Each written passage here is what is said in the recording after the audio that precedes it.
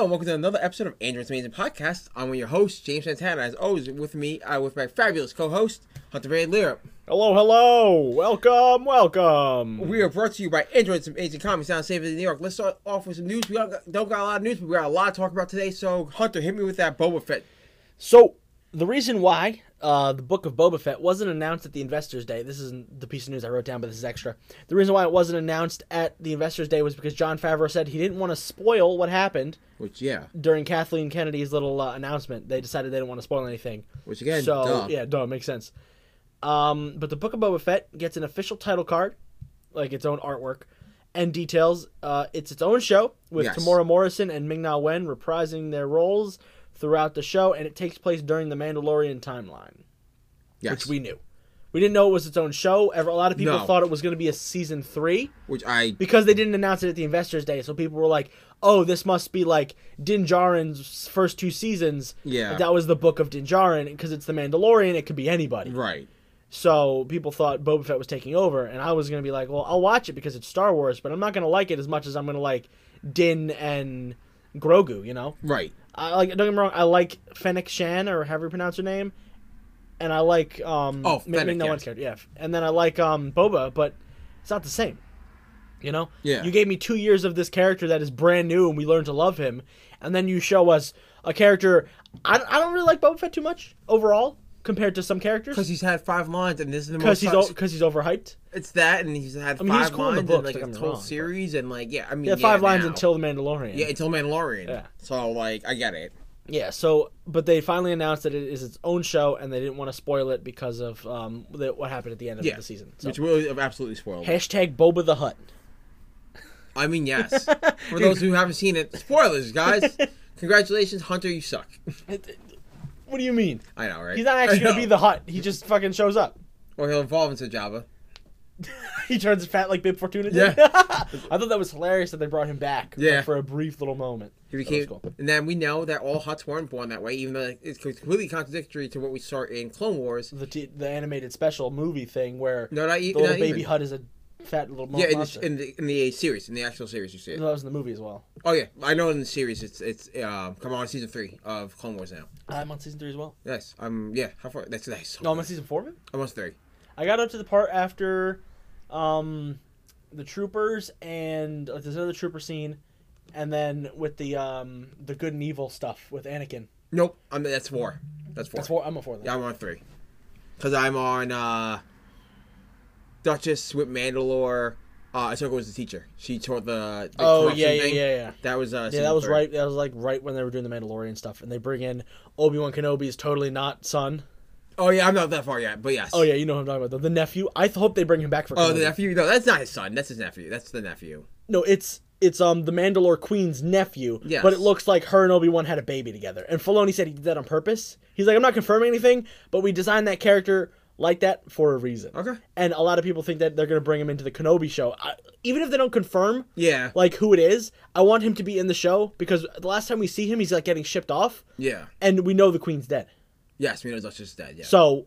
Well, I didn't know that, because I haven't watched all of... You didn't watch season 7? I'm on season 3. I haven't watched past season 4, but I watched season 7. No, I'm only on season 3. I'm watching it in order. Well, they talk about the fall of Mandalore and the Queen and Bo-Katan, so it is what it is. You briefly, you kind of knew she was dead. Did I? Anyway. So it would be really cool if they brought him back as well. Yeah.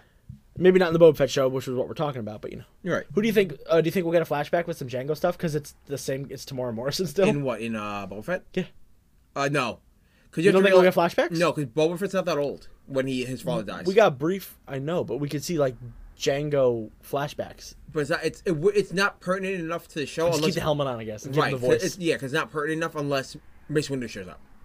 Oh, it would make a lot of sense if Mace Windu shows up in this series, but also Kenobi. Yes. But also, Mace Windu would have had to survive so long and not been part of the Rebel alliance. There's holes to it, but the only reason why, like, if you were going to do flashbacks for Jango, is to show like his anger towards Mace Windu for chopping his head off. Yeah, that's all it is. Okay, yeah, that makes sense. Yeah. I'm just excited. I like Ming-Na Wen's character as well. She's kind of cool. Fennec Shan. She's cool.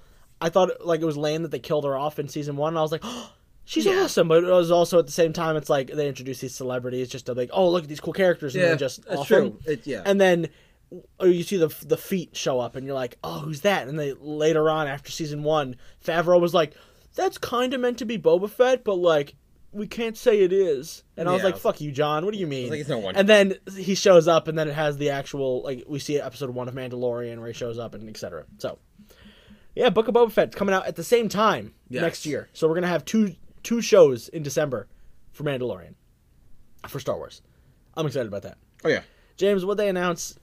What did Marvel announce? So Marvel announced Black Knight, Ultraman, called Ultraman Trials of Ultraman, and Carnage, Red, White, and Blood, in the same vein as Wolverine. Black, White, and Blood. Black, White, and Blood are getting new books.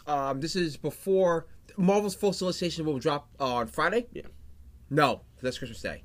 So it probably will drop Christmas Eve or day after. It'll probably be, no, because they don't post on the weekends. Yeah, so it's gonna be Christmas Eve. It'll probably be Christmas or Eve tomorrow. Christmas Eve or Monday or tomorrow. Because they have to do it before the week's over because the previews books come out next They week. would probably do it tomorrow. Thursday, I mean. Yeah, or Christmas Eve, yeah. So, these are just kind of snippets of what's coming out. We've talked about this before. Black Knight getting a show. Not a show. Another series. A book. After he has the King in Black series. Yeah, which is supposed to come out, which we knew about that. But then a lot of people, and me and you, were speculating as well that he's going to get another series. Because the Eternals movie with him in it. Yeah. Especially with Kit Harington. They got like a huge guy to be him. So, this makes sense. It's going to spin out of the fall. And there's always, every couple of years, they do a Black Knight book. Yeah. We had one from Frank Terry in 2015 before that. And we know why. It's called Holding On to IP. Because Black Knight, even though it's a universal title, other people can steal the idea design, of it. Yeah. Can be taken if you don't do something with it. So I wouldn't say Dane Whitman specifically, but the character of the Black Knight with the cursed blade can be used unless you hold the rights. Same with Agents of Atlas. Exactly. That's why they come out with them all the time. Yeah, Ultraman, I told you there was going to be a sequel series. You were kind of like not into it, and then I didn't know because the way that series was set up, it definitely read it as a miniseries. Yeah. If they're going to do a series of miniseries, I think they were doing a trilogy. Yeah, it's fine. I'm not against it, but again, if you're going to do that, you might as well just do an ongoing, call it an ongoing, quote unquote, and just cancel it if you're doing 15. 15. That's what Berserker's doing. Berserker is a miniseries, but it's 15. So I'm like, it's just 3 volumes. Just call it a miniseries. Don't call it an ongoing. Yeah. They called it an ongoing prior. Like, Berserker's an ongoing. Then it says caps off 15. I'm like, fuck you. Yeah, exactly. Same thing with Ultraman. They should have just said it's a 1 and 15, but then people committing to a 1 and 15 is a lot harder than getting people to commit to 1 and 5. Right. And if you don't like it, you don't like it. I'd more likely commit to a 1 and 5 than I would a 1 and 15. Like if I like it, I have to get 15 issues. Exactly. But if I like the first 5, I can wait a couple months, get the next 5 Yeah. As they come out, and then there's a third one? Sure, I'll get it. Exactly. I'm already 2 in. And also because it makes sense if you're going to do 5, 5, and 5. It's fine for story wise, especially if they want to take gaps off in between. Because from between now and the next one, it's goes from December then March. Yeah, dude. Oh man. Or just January then March. Imagine the Ultraman Marvel hardcover. That's gonna be savage. Oof, that's gonna be sexy. Ooh. It's gonna be good. Let me wait till that comes out then. If they even do that, they may do that because it's all 3 series. We don't know there's a third one. Even if they do a 2, that'd be a great 10-issue hardcover. Yeah. Ooh. I'm only thinking 3 because a trilogy makes sense. A trilogy makes sense because it's Rise of Ultraman is the name of this one, and then Trials of Ultraman. And the last one will be like the end of Ultraman or like the fall of Ultraman, right? Something like that. That's how it goes. Yeah, normally. Yeah, so that's fine. I like it a lot. And then Carnage. It's the same thing that Wolverine got. It's just an anthology series with the character. Yeah, just like we didn't announce I'll announce this now actually. Same thing with the Batman. The Superman Red and Blue is the same thing as like Batman Black and White. Oh yeah. It's just anthology series. Yeah, they're just trying to like get more writers to do extra stories. Yeah, and it's also I think that's a really good thing in the industry. Carnage is a weird character to do it with. Yeah. But at the same time, and weird as opposed to Superman and Batman. Right. Like, we have Superman and Batman coming out for DC, and then we have Harley Quinn digital. Yeah. But then we have Wolverine for Marvel, and then they're like, which makes sense because he's a huge character. But like Carnage. Right. And I get since they're going black, white, and red, I wouldn't be surprised if we get a black, white, and red Conan next. That would be cool. Conan makes sense. Yeah. Or Predator. Yeah. It'd be a series where Conan versus Predator. Give it to me. They're both original. They're both owned by Dark Horse at some point. But really, what's cool about those anthology series is that it does allow people to show off writers. Oh yeah, the first issue is Tinny Howard, Donny Cates, and Benjamin Percy. Yeah. I know you need to show off those writers because most of them are super hot right now. But it doesn't matter. But at the same time, it's good to show off their chops. We've talked about this before. Some of these writers, you can't have an ongoing series. Some characters can't sustain an ongoing series. Carnage ran one for 15 issues. Yeah, that's 15 issues, not ongoing, really. Like, when you think about it, in the long scheme ongoing is 25 plus in my eyes. Right. If you can make it to 25, if you make it a year. If you can literally make it a year. Oh, yeah, make it a year. Well, technically, Carnage did. Not a year, sorry. I'm thinking 24. If you make it 2 years, that's an ongoing. A year is long, and yes, it's 12 issues, but it's only 12 issues that ship once a month. Yeah, that's called a maxi series. Yeah, like anybody can make that. If you can make it to 2 years, that's if you make it 2 years, there's a reason why. You actually have a story. Mm-hmm. If you're it's like your Booster Gold story you have. Yeah, I have 25 issues. It's a mini series in quotes because you have a conclusion. Yeah. But, you know. But also, if they go, your book's selling really well. Squeeze in another 6, you'd be Absolutely. like, I got this. Yeah, okay. I have stories that I'll squeeze it in. I have stories already set to go for that book. Yeah. But that's the whole thing. I think the idea of doing anthologies are cool, and yes, a lot of people don't like that because it's like, oh, it's not canon because some of them won't be, which makes sense. Yeah, because like with Marvel Presents with Wolverine, right? They introduced that weird daughter, and then she never shows up again. Yeah, and did nothing with that story. I wouldn't be surprised if we see it in another couple issues of Black, White, and Red, though. That or John Hickman. Oh, Hickman. He hasn't even brought back Jimmy Hudson yet. So I know. Poison X is what he's called now, or whatever. Yeah. But they haven't brought him back yet, even though technically he's not a mutant now because he's a symbiote. So he should be in King. What if Donnie brings him back? Me and Ann right at the end. That. Oh, me and Ann it'd have be talked great about if Donnie brings back Jimmy. Actually, what I think is at the end of King of Black, they can actually use that as the Poison as a big villain now because King of Black, depending on how King of Black ends, if they kill Null, who else is there for Venom to fight? Because like he did Carnage. Yeah. He did Null now. Yeah. And yeah, it'd be the Poisons because we lost Poisons with the X-Men Blue crossover they did right before Donnie took over. And I understand like, oh well, they did it already, but not really. And it also tied into Wolverine and X-Men, so it could be a Venom X-Men event again. The second one, but with the Hickman one. But with that'd be crazy. Yeah. That'd be crazy. Yeah. Man. Marvel. Oh, God, I just want to get paid to write comics. Marvel hire us. Yeah. We don't even have to write them. We'll just be the idea guys. I'll just anyone else can write it. I don't care. I just want some sort of credit somewhere. We'll just be the idea guys. We'll be your consultants. We'll be your historian consultants. Story by. But yeah, so again, I like the anthology series. Again, same thing with Ultraman and we knew about the Black Knight thing. It was inevitable. Yeah. So you want to finish off on News Hunter? So this is kind of more like a rumor, but Zack Snyder's done a bunch of interviews recently promoting his Snyder Cut for Justice League on HBO Max. Right. So people are asking him a bunch of questions, and someone asked him about the Ayer cut for Suicide Squad.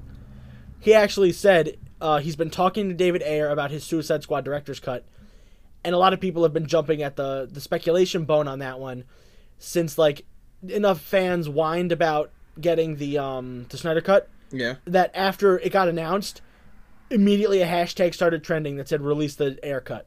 Because people are psycho. Oh, if they whined enough to get it the first time, why not get it again? That's true.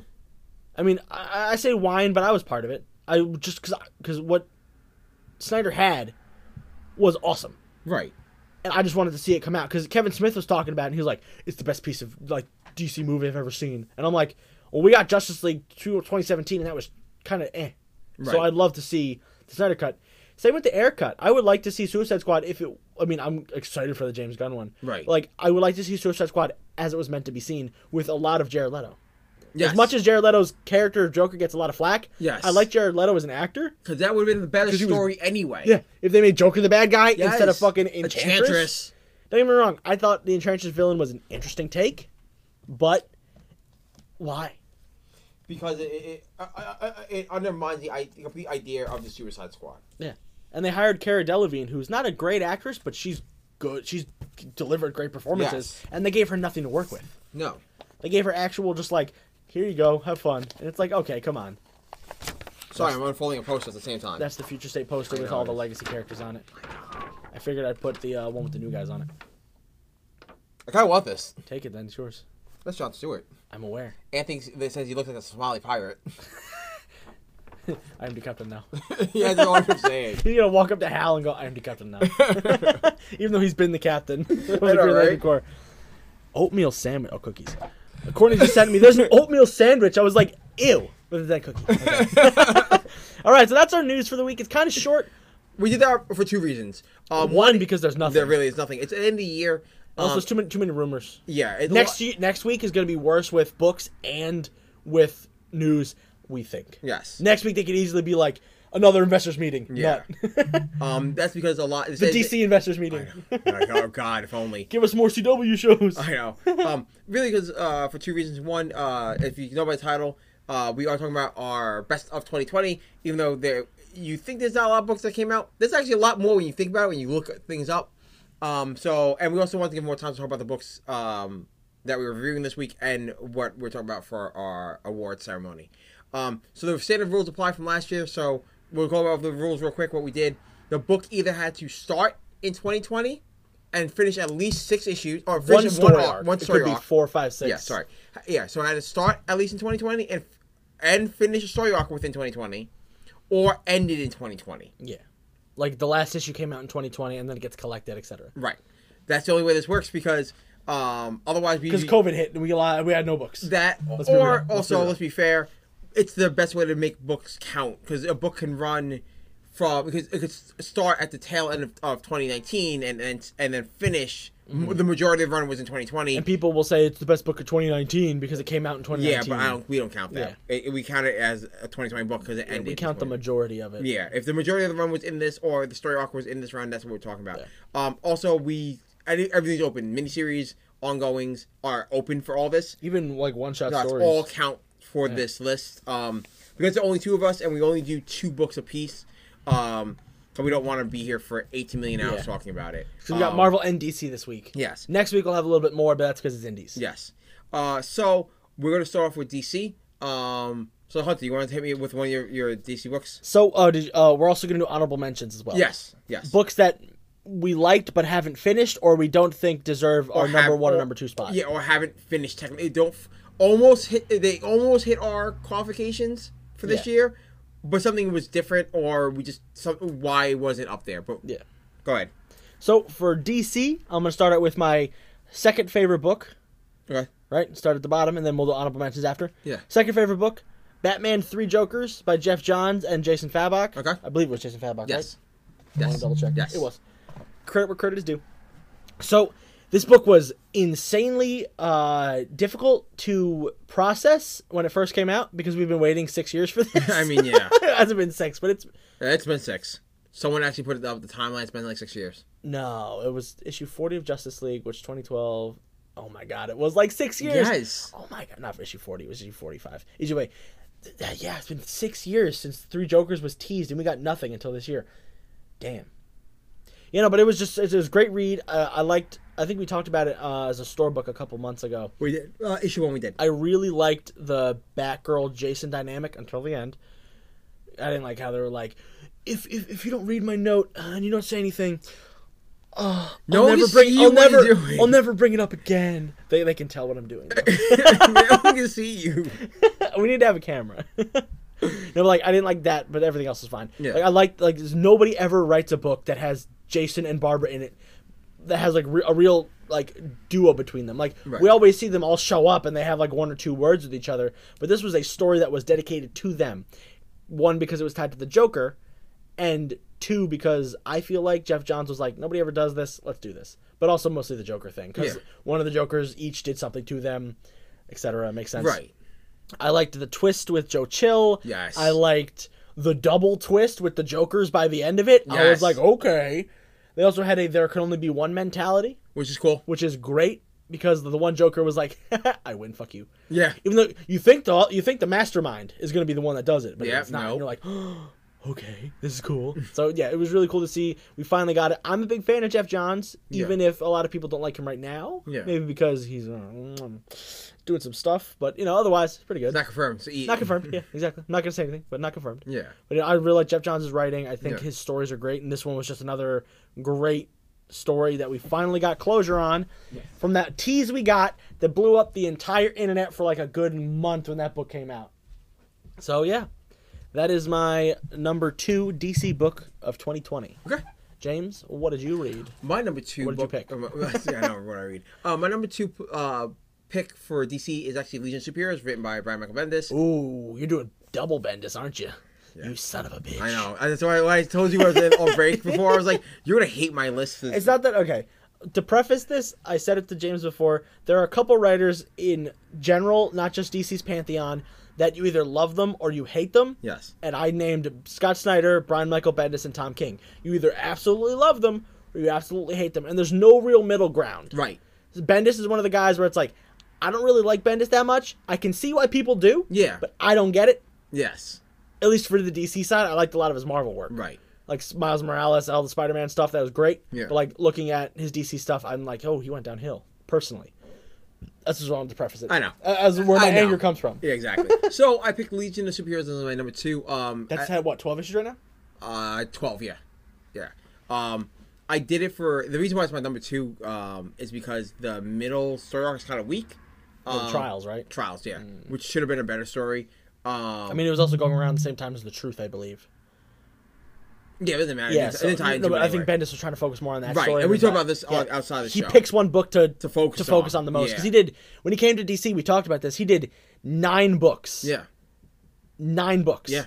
All at once. And it's like, and I get where it's kind of hard. So they get Bendis, they want to use him. They got him an exclusive contract, they want to use him. Exactly. So maybe the reason why I chose Legion as one of my top 2 is I'm a big Legion fan, and it's a cool reimagining of Legion without taking away the what makes the Legion Legion. Yeah. So really, like, a lot of people have a problem with the current Legion, like the designs. I'm like, that's just art. That's art. The artist interprets it differently. Yeah, and it's fine. Like, if you don't like, because they made Lightning Lad black, who cares? That's honestly stupid. It doesn't matter. Like, it doesn't matter. It doesn't matter because their race does not matter to their character unless you're Torok and you're the first and only Black Legionnaire member from the Silver Age, coming from an island of only black people, a planet of only black people. Then yeah. That's when your race matters, but it doesn't matter in the grand scheme of it because the Legion shouldn't. It's a way to change that. So I like Bendis' stuff. One I do like, he went very classic with bringing Superboy into Legion. Don't like how he did it though. You don't like Adult John, personally. Yeah, but you don't like Adult John. But I like them. Let me finish my thing. The Gleason Tomasi run. I know. I gotta say. Because you don't like Adult John. I will praise it till the day I die. I know you just don't like Adult John. I just don't. I think it's not that I don't like Adult John. It's just that you missed so much time by aging him up. They did that on purpose though. They knew that. I know, but like Damian's been young for 10 years. John was around for literally 2 years, and they were like, now he's 17. Well, that's just because Legion wanted to happen. Yeah, it's a better story. Bring back Connor. They did. I know, like Young but he brought it back. And I will talk about this later. I know he brought it back. Again, I didn't talk about all this time for your book. I'm sorry. You bring up heated things. So really, like, what I like a lot is that it does go back to the old school Silver Age days where a Superman family member is part of the Legion. Mm-hmm. It does go back to the fact that Superman did found the Legion technically when he created the United Planets in the Superman book. I do like the fact that they're keeping secrets from John about why he's really there and stuff like that. That things they're not telling him. I like the whole House of L that ties back to current timeline stuff. But, oh, your friend's Damian. We shouldn't really tell him what he becomes. You know? Or, like, there's, like, little Easter eggs here and there. Like, oh, how Gotham's, like, this, like, utopia planet. And this whole, like, other stuff about other heroes existing. The fact that Dr. Fate is on the Legion. Mm-hmm. That the Gold Lantern exists. Which has a big mystery behind it. Which hopefully we'll get soon. Yeah. The answer, yeah. Maybe that'll be your 2021 best DC book. Yeah, maybe it'll be mine. I know. I just want to know what's up. Well, that's the whole thing. Because we see Kyle become the White Ranger. We see Kyle become the White Lantern. They're Power Rangers. We see Kyle become the White Lantern. And that was like such a huge Messiah thing. Yeah. Now we have a gold one. And they explain, like, and Brainy knows, like, because he's talking. There's a scene in what does it even represent? Greed? Like, well, the whole thing, that's orange. So Brainy is talking to the Owens, and then they're like, yeah, they're hiding something from us because he was looking up the Age of Heroes, and it was there's something amiss with your Guardians, and like something else. He goes, well, why can't you do that? Well, the Guardians just never told me I could do things like this. The same thing, like the fact that Dr. Fate. The reason why I like this so much, like Dr. Fate's there, the Gold Lantern exists, the Trident is a thing. Because they're like, oh well, the things that were kind of questions and mysteries that they never talked about in the any other Legion series, they always focus on the Superman myth. Bendis is a good historian, and that's what it is. For what it's why worth. I like so much Legion stuff is that they're focusing on the Age of Heroes mythology, so much so that like they're bringing back like the Trident of Aquaman, the fact that they know something that Batman did in Gotham is a big thing. That's something that Damian does is a big change in the history of the DC universe. The fact that there were crises beforehand. The fact that Dr. Fate exists in the future. Yeah, no doubt. That's a big thing that will exist in the future. You know, that the Gold Lantern is now whatever has happened to the emotional spectrum. You know, type of thing. What else? The Tornado Twins are kind of alluded to. It's things like that make you go, yeah, this is why I like reading Yes, it is pretty much out of canon if you want to think about it because it's set so far in the future. It doesn't. No, it's like future state. It's potential future. Well, because Legion is the direct future, but how you get there can always change in the interim. Mm. So I do like the story a lot. Like I said, I have 1 week part of that entire run is the Trial of Legion because I think what they should have done is made it a 9-issue story arc by itself. With when we talk about this on the show about the covers and everything and how they could have drawn it out, and each issue would have been a focus on a character. You've got an origin and a little bit of the stuff, a little bit of origin, a little bit of stuff. Bring up to wrap up the true trial because it seemed it was built up for such a big arc to kind of fizzle out, but it does allude to something greater, and I kind of do. It makes Legion's one of the books that I'm always excited to read when it comes out. Yeah, I want to see where the next step is going. You're also a big Superman guy, so like, you see Superboy and you're like, but oh, what are they doing? Yes, but it's that, and also for the fact it's done very well. Yeah, like I said, it's done very well story wise, and I like the art. I said the one thing about the art I didn't like was when they did Trial when they have different artists each page, and that was a little weird. I hate that in every book. Yeah, they all ever do that in. But no, I like it a lot. Like I said, it's just because it's a Legion. It's a mix between classic Legion stuff and very new kind of stuff, and it's actually really cool. So yeah, that's my number 2. Yeah, so you make a good argument. I will actually.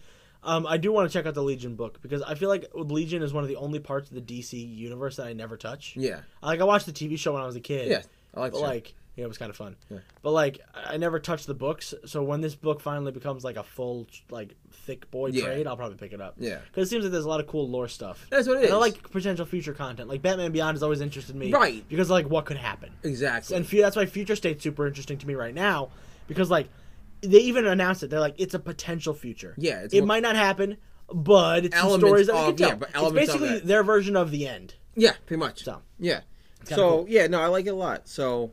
do you want to do honorable mentions? Yes, we'll do honorable mentions right before. I was going to say we should do honorable mentions before we talk about books, but we did 2. We'll do honorable mentions, and we'll do number 1. Yeah, like every countdown. That's how we'll do it. Like every countdown. Technically, even though there's only 2 on this list. I know. So you want to do your honorable I'm going to run through some honorable mentions. Okay. So, DC's Dead Planet. Okay. It has not finished yet as of this episode, which comes out tomorrow. Comes out Wednesday. Yes.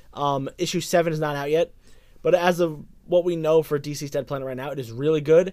We always praise Tom Taylor every month for killing off our favorite characters. Yeah. It's awesome. I can't wait for him to do Nightwing after Future State's over. It is going to be great. Nightwing's logo now doesn't have the Batman symbol behind it, which means he's his own man, in quotes, which is what a lot of people have been complaining about. Like, Nightwing's been separated from Batman for so long. I mean, not really, but why can't he have to have the bat behind him? So now he finally gets his own logo. We have the Suicide Squad team teaming up. Which Tom King and Bruno Redondo created, yeah. So DC's Dead Planet's awesome. I love seeing all the alternate history, stuff. Alternate universe. Basically, Elseworlds. Yeah. I love Earth 2. Yeah. And Earth 2 Society. Please bring that back. Maybe Chippy Z. So I'll do my second honorable mention then. I'll do my honorable mention next. So I did DC's Unkillables actually. Interesting. The trade I think I think it ended earlier this year, or the trade came out this year. It still counts. Either one. I did Unkillables.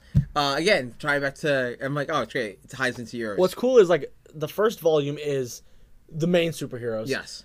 The second volume is Unkillables, and that's the Suicide Squad and Red Hood. And the third volume is mostly magic people. I kind of like how it's also a mix of everything, kind of culminating. Well, yeah, because it's potentially the finale. Yeah. And Hope at World's End is the build-up. Yeah, Hope at World's End is kind of hey, do you want to fill the stories that happen between 1 and 2? Yeah.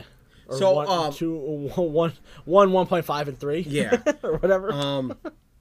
What I like so much about Unkillables, it takes that Suicide Squad element, which tends to get jumped up a lot when they focus constantly on Harley Quinn and Captain Boomerang and Deadshot, and it takes away the idea of the fear of them dying every issue. Yeah. Which is what Tom Taylor kind of brought back, and which we know Tom Taylor's good for because of DCeased. Yes, exactly. And why Unkillables a lot, because Unkillables made it seem like any of these guys can die at any time. No one is safe. And no one is safe. And that's what made that book so good. Mm-hmm. So, yes, that's why it's an honorable mention. The only reason why they make my top tier list was only a 3-issue thing, and I hate 3-issue books. Yeah, 3-issue books are a little weird. Yeah. Again, and I say this knowing I read these parts of Dead Planet, that you have to read Unkillables to understand some parts of They planet. they kind of recap it, but you need to know a lot. Because there's certain things that happen. Well, I won't spoil it for you. I know you're waiting, but there's some like one major thing I can't that wait happens. for the omnibus. That's I gonna be know awesome. the one that major thing that happens in that book. Literally, if you did not read that book, you're like, this doesn't make any sense. And which is only set up in Unkillable. So that's my big knock on it. So that's why they totally make my fair. list. All right, so what's your second one? Next honorable mention is Nightwing Joker War Collateral Damage. Okay. I'm only putting this on here because like I didn't really like a lot of the Nightwing stuff. I know last year I not praised it. I talked about how like Dan Jurgens came in and like saved what was happening and like kind of made it like a little more Nightwing-y. Yeah. Rather than it being Nightwing Squad. Yeah. And then Rick is just hanging out. He actually made Rick like a main character in his book again. Yeah. And as much as I liked the other detectives, it was still fine. But the Collateral Damage stuff for the Joker War finally brought Dick Grayson out of his Court of Owls mind-controlled bullshit. So I thought it was pretty good. And I know a lot of Joker War stuff was pretty controversial because of like, at least through retailers, because of like how just whatever it was. Yeah. But I really liked the Nightwing story. Yeah, there you go. What's your next honorable mention? My next honorable mention is actually, I thought I memorized this. I got mine on my list for you. Mine is actually Strange Adventures. Same. That's my next one. Okay, yeah. So Strange Adventures. So we can just talk about it. Hell yeah, Strange Adventures. Tom King. Hell yeah. Yeah. The main reason why it's an honorable mention is because it's not over yet. Yeah, we're on issue 6. Yeah. Or 7? We're only halfway through. Yeah. And yes, I know we would fit our criteria of fitting a story arc, but it's not. It's a miniseries. It's also a Tom King book, and like they don't wrap up until issue 12. Right. Like we can count Rorschach, but like not really. Not really, because it's only so. It makes more sense for the only reason why it's an honor is because it's not over yet, and you have to read the entire 12, and there's no and like there is climax, and that's where we're at right now. Yeah, but you I don't think Mr. Miracle came out in 6 and 6. I think it just came out in 12. It only came out in 12. Yeah, yeah, but Vision came out 6 and 6. Yeah, like this Vision was different though. Right, this came out in 12. Yeah, so Strange Adventures will probably be 12. Come out in 12. But that's also why. So it's a great story. It's a cool political intrigue. I love all that stuff. But like I said, the only reason it also shows a nice spotlight on a character you really don't see take a lot. Like he's been in books, like he was in Justice League United for a while. Yeah, he teams up with Hawkman a lot. Exactly. Like you don't see a lot of Adam Strange. Yeah, no, it's really cool. He's like a pulp hero. Yes, he is. Yeah. He's Flash Gordon mixed with Luke Skywalker. Yeah, that's the whole thing. Like, it's really cool that he's spotlighting this character. It actually really is cool to see kind of like how he takes modern, real world stuff and throws it in here. Like this is supposed to be kind of really like a play on the Mueller report. Yeah. Which is really cool. I like all that stuff. But like I said, it's just not over yet. So Rorschach is supposed to be based off of the 2016-2020 elections. Which makes sense. Yeah. Which actually, when you look at it, it makes a lot of sense. It's really cool to see like how he ties it so close to politics because he was ex-CIA. Yeah, and again, if this is not your thing, I get it. I definitely understand why people kind of like shit on Tom King a little bit when it comes to his Maxi series. Because they're like, oh, well, it's too this, it's too that. But I don't like politics, and that's honestly why I stopped reading the Captain America book by Coates. Yeah. Or Coates, however you pronounce it. But I love Tom King's books because he doesn't shove it down your throat as hard. Coates doesn't. And I felt too political, but to be fair, I was also reading Captain America, which is like Captain Politics. Yeah, I wasn't reading Black Panther, which I heard was much better. Yes. But like I was reading Captain America, and I was like, "There's so much politics." I remember when Rick Remender was doing it, and he was fighting Dr. Mindbubble. Can we go back to that? That's the whole thing. Like reading the Iron Nail. Yeah, that's the whole thing. So. Yes, that's the one thing that the knock on King, but I like that part. I like a lot of that's why I like his stuff. But if you don't want politics, read Tom King's Omega Men or read Tom King's Grayson. That is no politics in there. It's just spies and space stuff. I mean, there's always a little bit. Yeah, everything has politics. Omega Man actually, I forgot what he based Omega Man on, the story of Omega Man on. At least I didn't pick it up as much as like when reading this or Rorschach, or even Mr. Miracle. You can pick it up. You're like, something's going on here because Mr. Miracle's got to take up the mantle to fight Darkseid and kill Big Mom and whatever. Yeah, Big Mom. That's a One Piece character. I was like, what? Like Granny Goodness. Like what? You gotta go kill Big Mom. It's the crossover we didn't know was happening. The One Piece DC crossover. Hey, you never know this day and age. I mean, Marvel's doing the Marvel did Attack on Titan. No, there's Deadpool exclusive comic coming out for Japan only, and it's canon to the Deadpool series. Oh, that's awesome. Yep, it's coming out. I forgot what magazine it's coming out in. Cool. Yeah. So yeah, do you want to do the... My final honorable mention, because we talked about Strange Adventures. Yeah. Far Sector. Okay. I think we talked about it as an honorable mention last year as well. Yes. It's still really good. Yes. It continues to be an awesome procedural drama that Grant Morrison promised us that he did not deliver on. I know. We got this one. This is the best Green Lantern book I've read in years, and I'm a huge Hal Jordan fan, and I'm a huge Core fan. Yeah. So reading this, I'm just like, why can't all Green Lantern books be this cool? They're space police, but they never do space police things. No. There was a series, the Rebirth series, not Green Lanterns. That was its own thing. Yeah. Humphreys had did a great run on that. I forget who wrote it, but Sandoval did the artwork on most of it. It was the Green Lantern Corps book. It was Hal and the Green Lantern Corps. Yeah. And HLC. they barely did cop stuff. Yeah. They fought General Zod for some reason.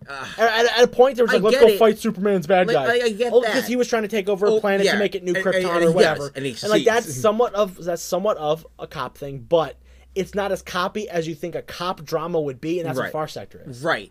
I think that's what's so cool about Far Sector. If it finished, it would be my number one DC book, but it's because now it's coming out bi-monthly. Because after being in Young Animal, since it was the only book that passed 6 issues because it was supposed to be 12 issue, they decided to put it in Black Label now. Which makes sense. Which it should have been there first. Yeah. But now it's coming out bi-monthly, which is what most Black Label books do. Yeah. Which I think is a little annoying because the book is so good, but that means it'll be at my top of the list next year. Yeah, I know, right? At least I can talk about it next year. It's finally over. Talk about 3 years in a row. Yeah. So I guess I'll do my final honorable mention. My final honorable mention is He-Man versus Masters of the Multiverse. Oh, hell yeah. Someone's got to talk about He-Man. So I like He-Man a lot. Who doesn't like He-Man? So I was the only. This is the one memory I have. I talk about it all the time. I know. This is my one huge memory I have from this comic book store before I started working here. I remember coming in when I was younger when the He-Man books were coming out for DC, like actively, like ongoings, and it was He-Man Eternity War 17 specifically, that issue. Then I remember Aunt going, giving it to me and going, here's your He-Man. And I looked at the shelf. I was like, oh, He-Man must have sold out. It must be super popular. And Aunt's like, actually, you're the only one who orders He-Man, so I only get one. And I was like, really? He's like, yeah. And to be fair, it wasn't a super awesome series. No, right. But it was still, I love He-Man. So this is one of those memories I get for like when I'm thinking about the comic book store. Just like Aunt telling me you're the only one who gets He-Man. Like, that's just so funny. Dude, like, I mean, it says something about how the DC landscape was back in the day, but... Yes. So... He-Man Eternity War, check it out. It's I know, exactly. It's good. So I like artwork is baller. Yeah. The reason why I like this a lot, I am a big He-Man fan. I've been trying to get... Like, I have some written The trades are hard to get because... I have all the issues if you ever want to check them out. So it's hard. It's just hard to get them. Because they're out of print. Yeah. And now people want to charge you up the ass because they're like, oh, you can't get them anymore. Yeah, I know. I mean, you can probably find them for cheap on Amazon. Right. But the reason why I like this series so much is that it does play with it. I like anything multiverse, and I explained this a lot on the show. You like a lot of Crisis on Infinite Earths. Yeah. So this was kind of their crisis, and same thing like when Sonya Versal comes out next month. I think. Yes, I will be reviewing that. Yeah, or maybe next week. And then get the trade. Yeah, I think you got Betty Page's, or you're going to get the Betty Page Crisis once it comes out in trade. When it comes out in trade, I don't think it's out in trade yet. It's not. It might be, but I'm just so behind on other things. That's the Betty Page Crisis. Yeah. And they had a Jughead Crisis issue. It was one issue. Yeah, but that was... Oh, no, Time Police was the Crisis one. Yeah, so that's why I like this so much, because it took the canon that they were building, and they were like, this is the story of the canon we've been building for years in our DC line. It even tied into the He-Man and... not the He-Man. It tied into the DC and Injustice crossover as well. Right. Loosely. Yeah. But it ties into everything they've been building up to at this point, which is really cool. And I like to see that this is a culmination of everything, and it leads off like, hey, we may be doing other books in the future that involve these certain characters. I would love to do a He-Man book for DC. And it's phenomenal. I like the art a lot, and I do like the fact that when they're in different universes, I said this about the Miles book, Spider-Verse, when it came out. The new Spider-Verse book. Yeah. Yeah, with Miles as a star. When they travel to different worlds, the art style changes. I'm like, that's cool. I see they went to I see when He-Man from other universes come in, the art style looks a little bit different. Like they have the little the one from the video game. No, it's actually the art is taken from the video game. Yes, but that's the one they used for the cartoon, which I thought was lame. No, you see the finale. They fix it by the end. Yes. Okay, gotcha. When they first introduce him, he's supposed to be the one from the TV show. But okay, they fix it then? Okay. Because the video game's so close to the TV show. Yeah. But no, when he shows up, it's actually you see the Adam from the He-Man from the actual TV show. He's the final world they go to. Oh, okay, got it. I didn't read the last one. That's why that's the final world they go to. But that's what's cool. I know they got the space one from the future He-Man stuff, which I thought people hated, and I also liked how they got like Skeletor He-Man. Yes. That was awesome. It was really cool. I like it a lot. I think, oh god, who did that? Humphreys? Was it Humphreys? I don't know, I didn't write it down. Orlando. No, oh my god, I don't know. I didn't write it down. I'll look it up later. We were like, oh, I'm not going to mention who did it, but anyway. Yeah. It was really cool. I liked it a lot. So yeah, that's my honorable mention. Did you find an honorable mention? I forgot now. Yeah, I did. It was Far Sector. Yeah. So. Tim Seeley. Wow. Nice. Look at me being mega wrong. All right, so let's go on to our top books of DC of 2020. I will start off with my final one. It is Flash Finish Line by Joshua Williamson and Rafa Sandoval. I think a couple artists also helped out on this, but Rafa was the one I found did the most of it. This was the culmination of everything Williamson has ever done, with the Legion of Zoom coming right before Finish Line. So good. Williamson just wrapped up his entire 100-issue run in 6 issues, and it was so good. It's so good. As much slack as you can give Williamson for not always writing the best arcs, his Flash has always been a very high book on my list to read. I always read it first. I remember there's a bunch of times where I would be reading Flash and I'd go, I need to cut down on books. I read too much just before I drop my pull list to only 3 books. I'd be reading and I'd be like, okay, Flash, it's just okay. The Flash is just okay. It was during the middle of the arcs, issues 30 to 50. I was like, these are just okay.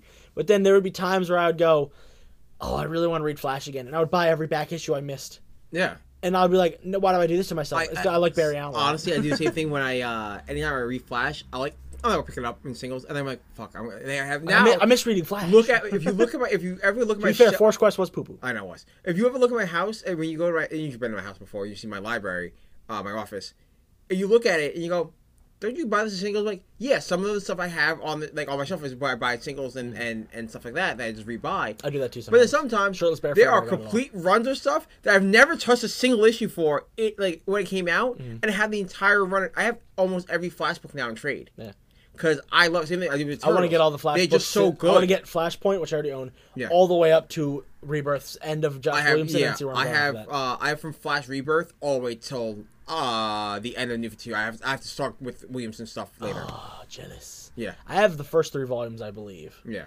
But I see them all the time here and at Fourth World, and I'm like, oh god, I'm so tempted to buy them. I know. It's like money's a thing because it's so good. Even though they came out 10 years ago, this is good.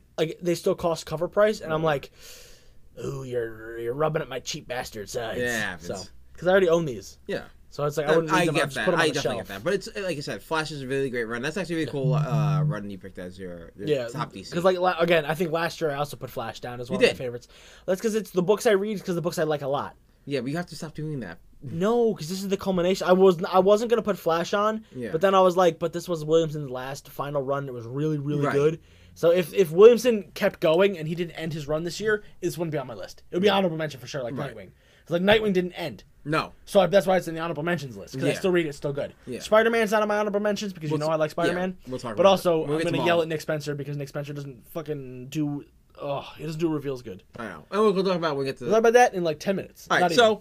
What was your number 1 book of this My year? number 1, as Hunter spoiled it before, is Young Justice. I didn't spoil it. I said it's just more Bendis. I know. There's 8 Bendis books in DC. I know. Exactly, right? It's Pearl. It's Plunge. That's Joe Hill. Plunge is good, though. Yeah. I thought about using one of the Black Litter, the Hill House books. They sold out so much here, I wasn't able to finish them. Yeah, exactly. We read the first ones of all of them. Yeah. Because we did them all on the show at some point. Yeah. And I think the only one I kept up on was Basket Full of Heads. But that's the only one. Because that was the only one that we ordered so much of. Yeah. All the other ones we never had any copies of. I was like, I can't read these. So my number 1 is Young Justice by Bendis with various artists throughout the series. Another Superman book. Superboy, another Superboy book. You'll have a theme there. Yeah, this is the 3rd Superboy book you're going to talk about today. Yeah, I know. So Young Justice is the reason why I love Young Justice so much. It's kind of what I liked so much about Jeff Johns' Teen Titans run, and what I missed so much from the New 52. Because the New 52 Teen Titans book was edgy. I like that actually. I do like that. I like Brick a lot. Though. I have it. I actually have the entire series.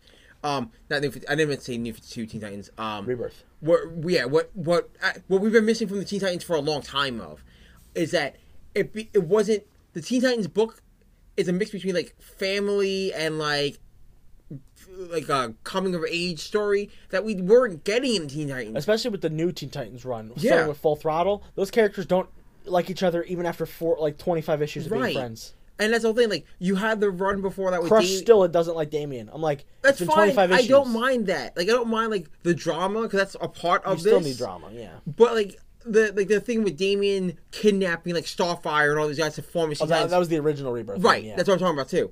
And that's what I'm talking about. With He kidnaps the original Teen Titans Like, are you to kidding remake me? them except for Cyborg. And I'm Yeah, which is stupid. Like, he adds Aqualad to it. and then like this run is again like it was missing that family drive, that connectivity between the characters. None of them are even closely related to even being friends right now. Right, or even like the likability of some of those characters. They're too fresh. Dude, for they me made to care. Emiko like a mean asshole. I don't mind that.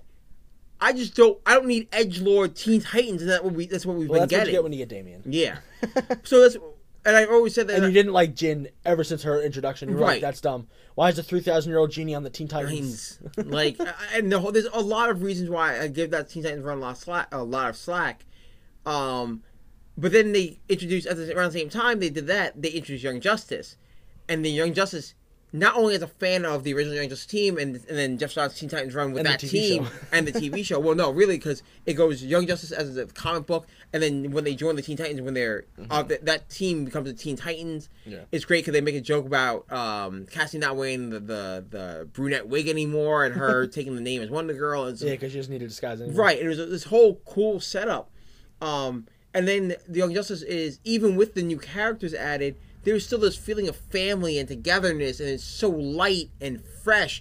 It's like drinking a glass of lemonade on a hot summer day. It was that's what I mean. It was so good. The stories were nice. The only thing I did knock was when they did go to what's not Otherworld, Gemworld? not Gemworld, The future. Skarak. Okay. And the guy who created the Warlord did the art for it. I'm like, I'm not crazy about his art, but that's whatever. That's why it's various artists that did the book. But it's really, like, again, every character has a chance to shine, and I kind of hate. They even give Bart a full issue. Yeah, and it's actually really sad. Yeah. Because he goes to the future where the future's like complete, like Gotham is a police state. Now we can see why in Future State. Well, yeah. And stuff like that. Bendis was teeing it up way back in issue Yeah. 16, which was only like 6 months ago. And he's but- explaining things like he brought back Earth 3 and explained, like, hey, the crime scene is going to be missing, which goes back to Forever Evil, with them dying during that. Like, it was such a good... Every character that was in that book got a showcase. Even Ginny Hex, even though she's getting a special Yes. coming next week. And that's the whole thing. Like, and what makes me so sad that the series ended where it could have gone on to replace the Teen Titans. I think it's because Gleason left and they were gearing up for Future State. I think Yes. Young Justice will relaunch because they said Bendis wants to do more Wonder Comics. Yeah.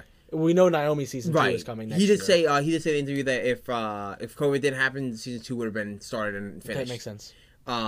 But that's the whole thing. I really think Young Justice is one of those books that, like, hey, do you not want edgelord Teen Titans books, or like, or like, hey, do you like? That's the whole thing. Like, you want But the whole thing of Wonder Comics was supposed to comics are for everyone, which is always the motto. But Yeah. Wonder Comics pushed that to an extreme where they're like, even if you're a jovial like newcomer to comics, you can understand these characters. Yeah. They brought back the Wonder Twins. Yeah, the comic's kind of They weird. brought back it was weird and it was way I too. loved LH. Wonder Twins was the kiddiest out of all. Of them. Yes. But I also liked it a lot because it was dumb and fun. yeah, well, let's hunt the book. How do you do Zan and Jane without making them stupid? I know. Like it's just I know. I do, like I said, I think the one thing that Young Justice does bring to this entire DC landscape is that light freshness that you were missing from some of the team books, like, because you didn't have Titans, you didn't have no book felt like a family, yeah. and that's always kind of what the Teen Titans were built on. But you hadn't gotten that in the last 2 runs, and when you try to do that with Titans, you kind of knocked it, you kind of shoved mud in his face, going, no, we're not doing that. Yeah. So that's why I love this book so much. It's such a good, clean take on characters that weren't being used in the DC proper. Yes, the whole Drake thing was dumb, but whatever. Then they reverted it back to the Robin in Which the is most recent fine. issues, which makes sense.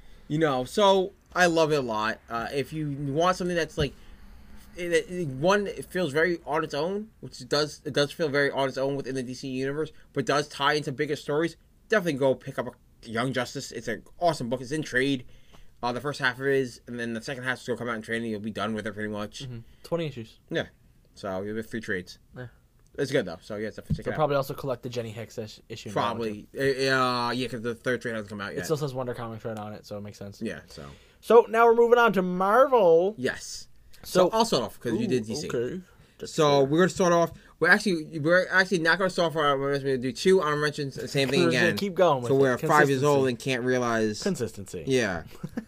So my number 2 for Marvel is actually. This was super hard for me to figure out my Marvel book. Same. Surprisingly. So a lot actually, of the Marvel books I started didn't finish yet. So that's fair. So my number 2 is X-Men FF, written by Chip Zdarsky and art by Terry Dodson. hell yeah, giving Chippy Z a fucking running up. Let's go. I love this series. It's a miniseries. It was a 4-issue miniseries that got delayed because of COVID, but it was a great, cool. Yeah, the final issue came out like right at the beginning of COVID, so it's like you read the first 3 6 months later. Yeah. It was a great story. It involves the X-Men and FF dealing with Franklin Richards, which has been a kind of conundrum since the FF have come back and since Krakoa has been formed, and the Sinister wanting Omega Mutants and the Island needing Omega Mutants and dealing with Franklin trying to figure out his own place in the world and realizing he's not like his sister who can just fit in with the family because she's smarter than her dad and they can bond over that. Just no powers though, right? No, she doesn't have powers, but a child being super intelligent is not technically a power. That's why. It's a dumb, weird classification system. I got you.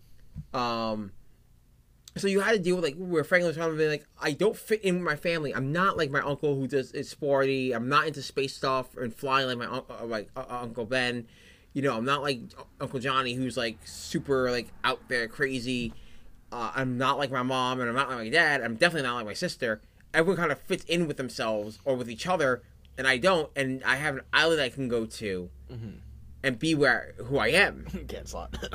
I'm so mad. You don't understand how mad I Dan am. Slott made that book null void essentially. He didn't make the book null void. What he did was make that book matter even more. Because what he did but was at the same time less. No. Why it makes it matter more? Because it's if you read the issue, it's the crippling breakdown of Franklin that you get to watch in issue. Because he goes, hey, remember that story we just told about how Franklin finally found his place in the world? To fit in with other weirdos like him? Just kidding. He just manifested it. Like, it's all fake and it's nothing, and now you mean nothing to everyone.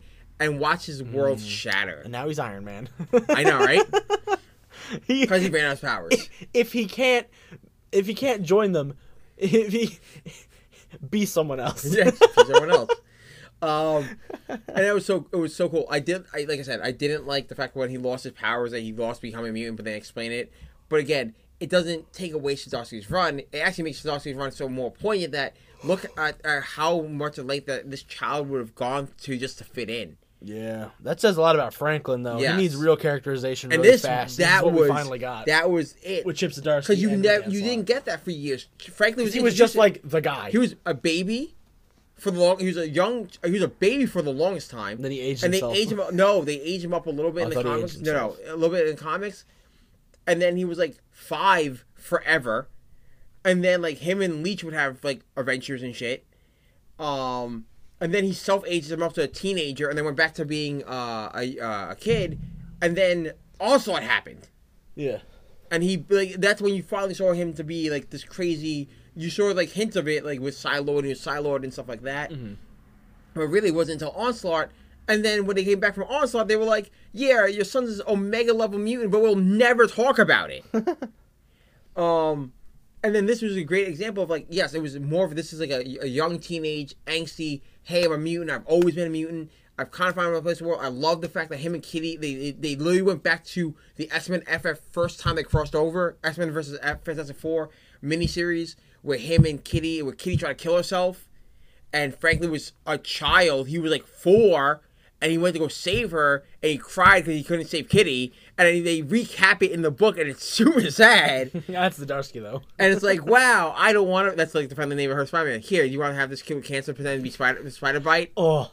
You can't tell me about that. It's so sad. I don't even think that was him, though. I thought that was Tom Taylor. No, that was Zdarsky. That was Zdarsky on that issue? Yes. Are you sure? I'm 98% sure. No, he did Peter Parker. Tom Taylor did that one, I believe. Oh, yeah. Spectacular. That was Friendly Neighborhood. Yes. Zdarsky made you cry about Sandman. I didn't care about it. I didn't watch that one. Read that one. Oh my God, this man's. We'll talk about it later. But yeah, no, like, that's what's so cool. And I love Dotson's art. in general. Oh, Dotson's clean. Him and his wife or sister, don't want to assume. His wife. Okay, I just want to make sure. Like, are great with their inking and coloring. Dude, and, great. Point. That's what makes that book so good. The art, the story. The story's kind of weird because, like, it's Doctor Doom, Doctor Doom, going, "Oh man, you have island mutants? So do I." Like, really? He's like, that's Doctor Doom. For like, he's like, he Doctor Doom is the biggest fucking like.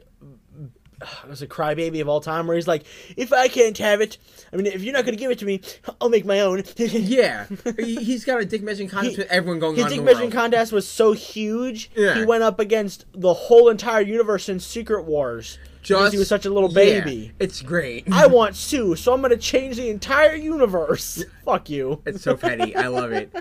And then he had his redemption arcs. Yes, Infamous, and then the current arc is pretty good. But yeah, so I do like it a lot. Like I said, it's such a good story, and the ending's great when they're like, "Hey, and we can do this," and Franklin's gonna be living on going to school on the island and back and forth or whatever.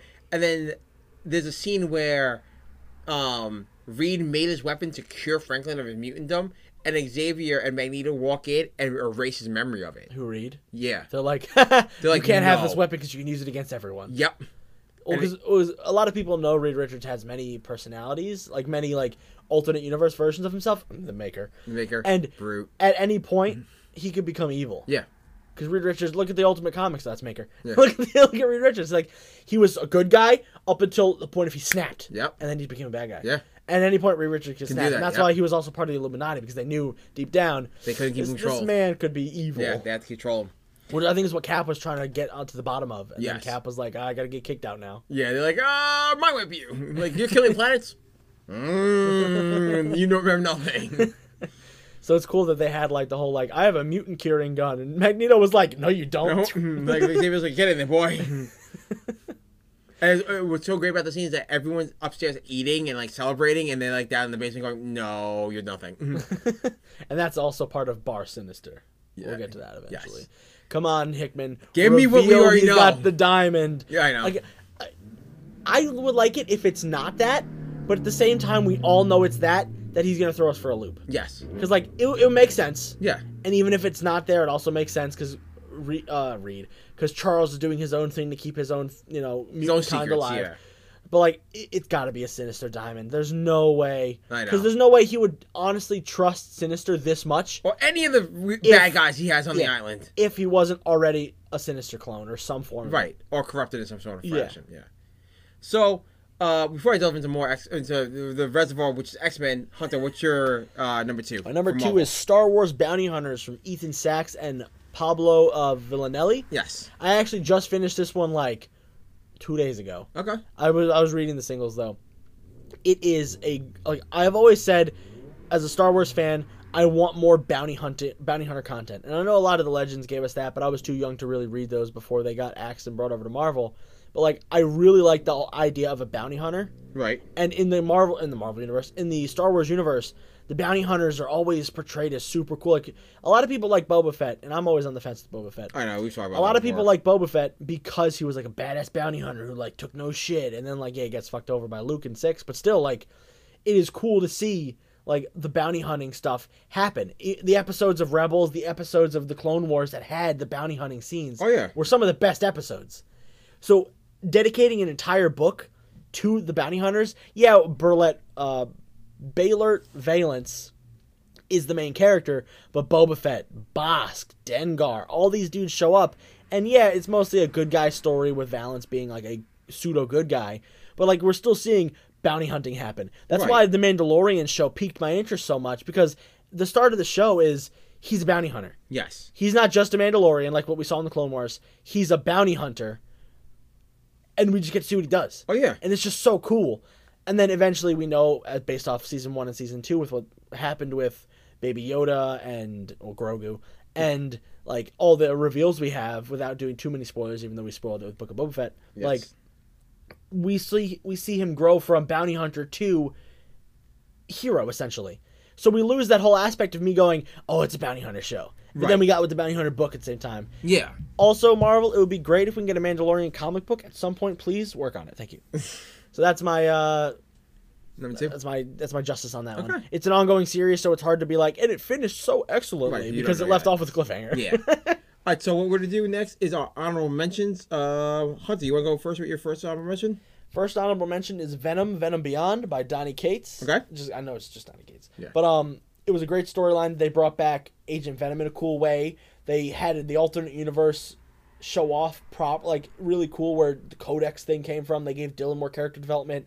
We got to see what it would look like if Flash Thompson became president and who he would hire to be his Agent Venom guards. Yeah. And it was a great. Peter Parker's mustache is fantastic.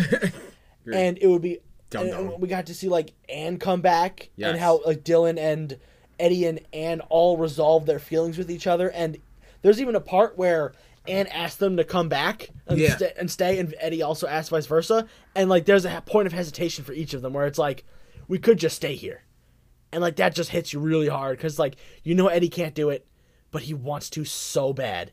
Because the whole point of Donny Cates' Venom run is him repenting. Right. A lot of it's repent. You see, the early stuff is him praying and repenting for what he's done, and his son is especially if you read King of Black, the whole narrative for that is the King in Black, from what I'm interpreting as, is the depression, darkness, anxiety monster that is coming towards Dylan that Eddie can't stop because it's hereditary. Yes, that's at least what I'm taking it from. That's really cool. So Eddie is trying to stop the darkness from coming. So how's that in your number 1?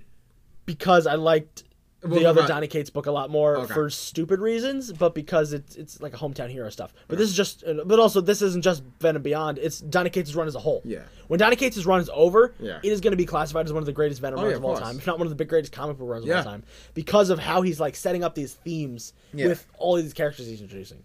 Yeah. So that is my honorable mention.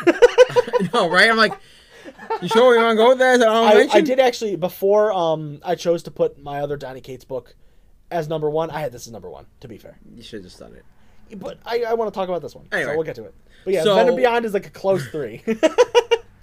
So I couldn't do 2 Donny Cates books. I did 2 Bendis' book, who cares? Oh, I didn't know you did that until now. So. You could do whatever you wanted. I got to gush about Venom Beyond. Alright, so my one of my honorable mentions is Empire. Interesting. I didn't think you liked that as much as you did. And I'll explain why. Why it's an honorable mention. Yeah, exactly. It's an honorable mention because it sets up a lot of stuff that we're seeing the ramifications of. Even in King of Black, too. We see it in King Black. We see it in Sword. Which is funny when you think about it because it really was an Avengers FF story and it falls out as an X-Men. Yeah, they're here you go. You have this, it falls out directly into FF with the 2 kids now living with, being Alicia's and Ben's adopted kids. That's awesome. You have it, you have this bigger grade of falling out, which we will now start to see, hopefully next year. The ramifications. See the ramifications, which are things like this ancient order that the Watchers, the fact that Nick Fury's back. Hulkling and Wiccan as well. Yeah, that Nick Fury's back. Hulkling and Wiccan, their whole the alliance as a general whole. Yeah. And what that means to the universe, because we know it's showing up. It's going to show up in X-Men soon. Well, because we know it's the Sword. Well, no, we know. Besides the guy being a Sword, actually, because they're going up to Shi'ar space to deal with some stuff, and the alliance is up there. Mm-hmm. It's already in Guardians of the Galaxy, because we know that. So, also, I like the story a lot. The reason why it's an honorable mention is because of how it got shafted because of COVID. Yeah, because it had so many. It was the War of the Realms. Yes, it was Marvel's newest War of the Realms, besides what King of Black is now. Yeah, it was supposed to be War of the Realms. Right, where it had 80 crossovers, 80 miniseries, and we loved War of Realms. Yeah, we absolutely loved War of Realms, and I would have loved Empire, but it got bogged down, and they missed so many books. And the books that they produced, they shouldn't have. And the books that they there's the Thor one where they didn't do it, and you need that. You absolutely need that one. There's certain things like the Wakanda stuff. You actually need that book. Yeah, but it's because it was bogged down in Ages of Wakanda. Right, and it's so I get it, and that's why it's an honorable mention. It's a great story, but because of the big misgiving it got, it's an honorable mention. That's fair. So what's your second honorable mention? Juggernaut. Go ahead. Dude, you tell me you don't like the Juggernaut? Go ahead. I'm the Juggernaut, bitch. It's just a really cool story to see where Juggernaut is post Hickman X-Men, because as long as Juggernaut has been a character, he has been in the X-Men books. Right. And now he is technically not a mutant, so he's not allowed on Krakoa. So what does he do in the interim? He just basically works for the Wrecking Crew, knocking down buildings, and He was on Punisher Kill Crew, and he was just doing a bunch of shit, just trying to figure out what his purpose in life is, especially after Purgatory. Now he's in Savage Avengers. But, like, it's just crazy to see Juggernaut doing something for himself for once in his life, as opposed to, like, helping out Magneto or being part of the Avengers or doing something for the X-Men, which we saw in Rosenberg's run where he comes back. So it's just cool to see Juggernaut's, like, redemption arc with this new character who can stop the unstoppable force. She's got, like, vibration powers that, like, fuck with gravity, so she can stop him, which I think is really awesome to introduce a character that can stop Juggernaut. Because his whole thing is he's unstoppable. Yeah, that's pretty cool. So, yeah. That is my honorable mention. Okay. Done by Garney and Nishieza, who helped co-create Deadpool. Thank you very much. So my next honorable mention is... actually, my next honorable mention is Hellions. Interesting. Oh, Sinister. You know it. I was like, the Hellions book's just okay. Sinister's in it. Sinister's in it. Actually, it's really a fun It's honestly book. Marvel Suicide Squad. Yes. I mean, at least currently. Yeah. It's really cool. If you guys don't know, Sinister has his own team that he created. Who let that happen? The Quiet Council did. And Sinister was like, I want people. And they were like, yeah. Sure. Oh, yeah. Like, and they do what he wants. It's great. And Sinister's super campy. I like the fact that he has Quan in his thrall. Like his bodyguard. Yeah, in his thrall. And, oh, my God. Oh, did you read the post-X of Swords book? Where he's like, oh, my X-Men are dead. Yeah. I need more. And you're like, no. And they're like, we'll just revive the other ones. Like, but they died in Otherworld. They're like, no, we'll figure it out. Yeah, like, and then like, no, they didn't. They're like, we'll figure it out. Yeah, and like, oh, well, and then that's when and then you get Wild Child, and he comes back, and he's an adult, and he's like, wild man. Yeah, like, hey. He's like, sup, and like, because wow, that did justice for you, and he's like, shut up. Because they weren't killed in Otherworld. I believe a couple of them were. No, that's because you couldn't be able to revive. They were killed in Otherworld. Well, no, they were revived, but different, like the Wild Child. He's an adult now. Because of they died on our side, but because of something that they experienced on the other side, it messed them up. It's a whole. I forgot. I gotta reread it. It's such a cool book. It's like Marvel Suicide Squad. It's like D-list like Marvel character, D-list like X-Men villains. Like Empath is an a-hole Orphan Maker, Empath, Wild Child, Scalp Hunter, who's now Greyhawk. Yeah, Greyhawk. Or Grey Crow. Grey Crow. With Sinister. Sinister, Gets shafted, Havoc, and Quan. Yeah. Psylocke. It's such a great story. I really hope that they add the roster, change it every once in a while, but because Resurrection is a thing, it doesn't matter. Yeah. And so one of them gets like rehabilitated. Yeah. I wouldn't be surprised if they put, depending on how Aurora is working out in X Factor, that I wouldn't be surprised if they put her on that team. Oh yeah. Because she has a tendency to be good guy, bad guy sometimes because of her bipolar disorder. Yeah. But it's a great book. It's a fun book. The only reason why it's an honorable mention is because a part of the series does have to do with X of Swords, and I kind of wanted to exclude that because it's the middle arc, and now we're in the post, so we're kind of like it was only 4 issues long, really. Yeah. So it was really good. I like it a lot. Speaking of X of Swords, that's my next honorable mention. It is a 22-part event that is not really an event, but it's technically an event, and it's convoluted, and it's got genie rules, but I loved it. Yeah. And I know you liked it a lot as well. I loved it. I don't know if it's on your honorable mentions or if it's not. I skipped it on purpose. Because it's so weird and hard to collect? For fans? If I was doing strictly events, I'm like, yeah, it's an event, that's why I did it. But my honorable mentions, I did as full series. Okay, well, this technically is a full series in quotes. The reason why I did Empire is because because Empire itself is 1 through 6. Yeah, this is 1 through 22. It's 1 through 22 of different series. Yeah. So that's why. My major knock on it is that if you weren't collecting anything else, if you were only... I only read Excalibur. Right. You're only reading Excalibur. Now you're forced to pick up all the titles. Because, like, if I was only reading X Factor, then I could still pick up the one X Factor issue and be okay. Yes. But because I'm reading only Excalibur, which is the event the book is based from, I need to read all 22 issues. And I was like, I'm good. I read all 22. No, I'm going to read, it's volumes 1, 2, and 3 of Excalibur. Yeah. And then or 1 and 2, and then it's X of Swords, and then it's volume 3. Right. Because Excalibur is so closely tied to it, I have to get it. Yeah, it's such a big, and it's going to be a chunky book. I can't wait for I can't wait. It's going to be an omnibus, which is $130 or something. It's $100. But I'm going to drop that money on that because it's something special. Yeah. And that's plus, got to support Tini Howard. Yeah. She's cool. Yeah. All right. Next one. I have one more. Oh, yeah, I have one more too. Okay, go. So my last one is actually Avengers by Jason Aaron. Interesting. I think I did that last year. You might have done it as another honorable mention. No, actually no. So last year was my. I think I made it as one of my top books. Really? The reason why it's an honorable mention, I have another book as my one. See. But the reason why is the Moon Knight arc was this year. Fist of Khonshu or Fist of Khonshu. Fist of Khonshu. It's a great book. It was a really cool, different take on Moon Knight, and how he actually just at the end, and if you don't mind me spoiling, he rejects Khonshu as his god. Yeah, he's like, "Fuck you." Yeah, he realized it's actually really cool. It was a cool Moon Knight mini event. We need to get that in trade so I can get it. We have a probably are. Hope so. Fingers crossed. It hasn't come out yet. It's only it's like we're 2 issues after. Yeah, already. because we're in the beginning of we Phoenix. had Empire and then we got Phoenix. So no, we got yes. It went Moon Knight, Empire, Phoenix. Yes. Technically. I mean, in the actual issue wise, there is no Empire tie. Oh yeah, no. So like it goes timeline-wise. Yeah, timeline-wise. But it goes Moon Knight, then 2 issues, which was the Mephisto issue, and then the origin of the Phoenix 1 million BC, and then it's the start of the Phoenix. Enter the Phoenix. Enter the Phoenix tournament. Dude, oh my god, it's a tournament arc. How? Oh my god, that's gonna be your That's gonna be your best book next year. It is. You already know. What was so cool about it? It was such a cool exploration of Moon Knight without giving him his own book. Yeah. And it was like you would think that it also worked, right? And you would think it would get lost in the shuffle of it because it's also an Avengers book. Yeah, that's what it is. But it didn't. The only reason why it's not the top is because I liked it. The book I picked is I love. I actually totally forget what you picked. Yeah, I didn't say it yet. That's why I didn't tell you what I picked. I already told you mine. But so my last honorable mention is Maestro, which actually finishes up tomorrow. Yes. And I did get to check it out, but it leads into a sequel. So War Pack.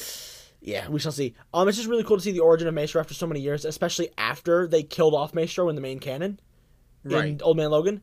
So it's super cool to see that Maestro is back, and we're finally getting a real origin of what is happening. Jermaine Peralta's artwork is fantastic, and the original creator of the character, Peter David, is writing the book. How can you not love that book? I know, right? He's one of my dad's favorite characters, which is why I like him so much, because my dad talks about him all the time. Maestro? So, yeah. He's like, it's Hulk, but a complete douchey asshole bad guy. And I'm like, yeah, that's pretty cool. Yeah, that Besides what you get from Old Man Logan's main timeline, where it's like big fat, like, I have incest babies Hulk. So, Jesus Christ. You remember Big Fat Hulk? I know, I had that run. Yeah. Everyone has that run. It's Old Man Logan. Who doesn't have Old Man Logan on their shelf? By the way, I like that, like, my background is now this. Oh, dude, that's a great background. You should zoom out and make it the entire poster, but... I tried to, it won't let me. Oh, because your phone crops weird? Yeah. That happens to me.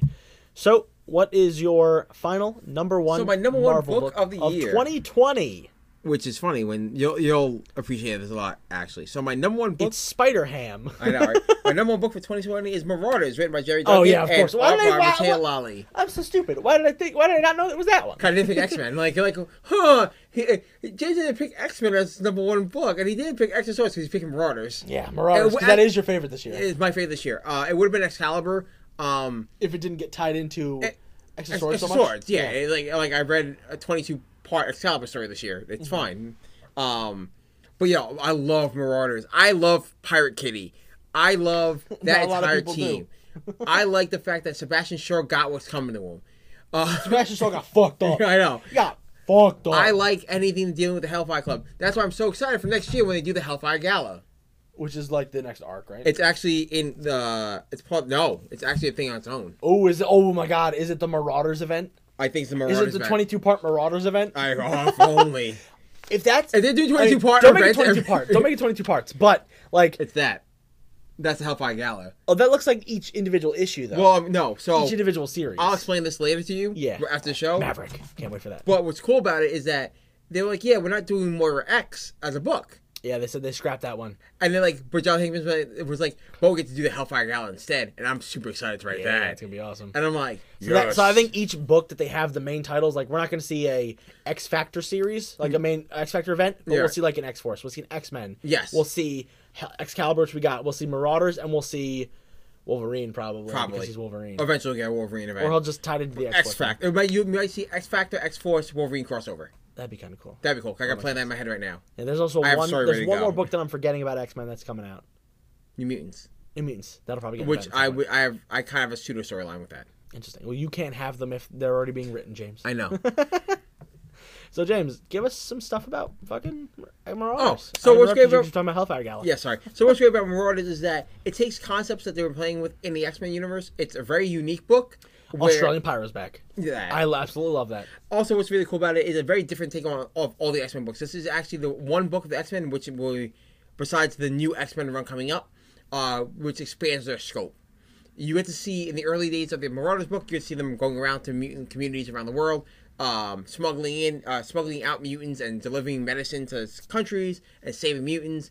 And Because then you have this, Magneto and Professor X made a mutant drug or a drug drugs to to cure help. all diseases, Which we never so they talk can get about. their own. They can get their own island and be sanctioned as their own state or something. yeah, union, their own nation. Yeah, it was his own thing, and that's why you could have the Champions thing happen with issue 3. Oh my god, that was so cool. They are refugees of Krakoa. Fuck you, unless you want to fight the X-Men. And I'm like, that's a boy, Scott. Yeah, this was up. It's coming out next week, I think. Yeah, it is.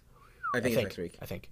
What's really cool also is that you have this underlying story with Shaw, and Shaw's also black marketing these drugs to people, and course he is, Emma 'cause Shaw and sucks. Kitty are fighting within the red. I like in the how Hellfire close Club. Emma and Kitty got. Yes. Like, you would never think. I mean, initially Emma was trying to poach Kitty. Yeah, for her Hellions. Yeah, same with years ago. Firestar as well. Yeah.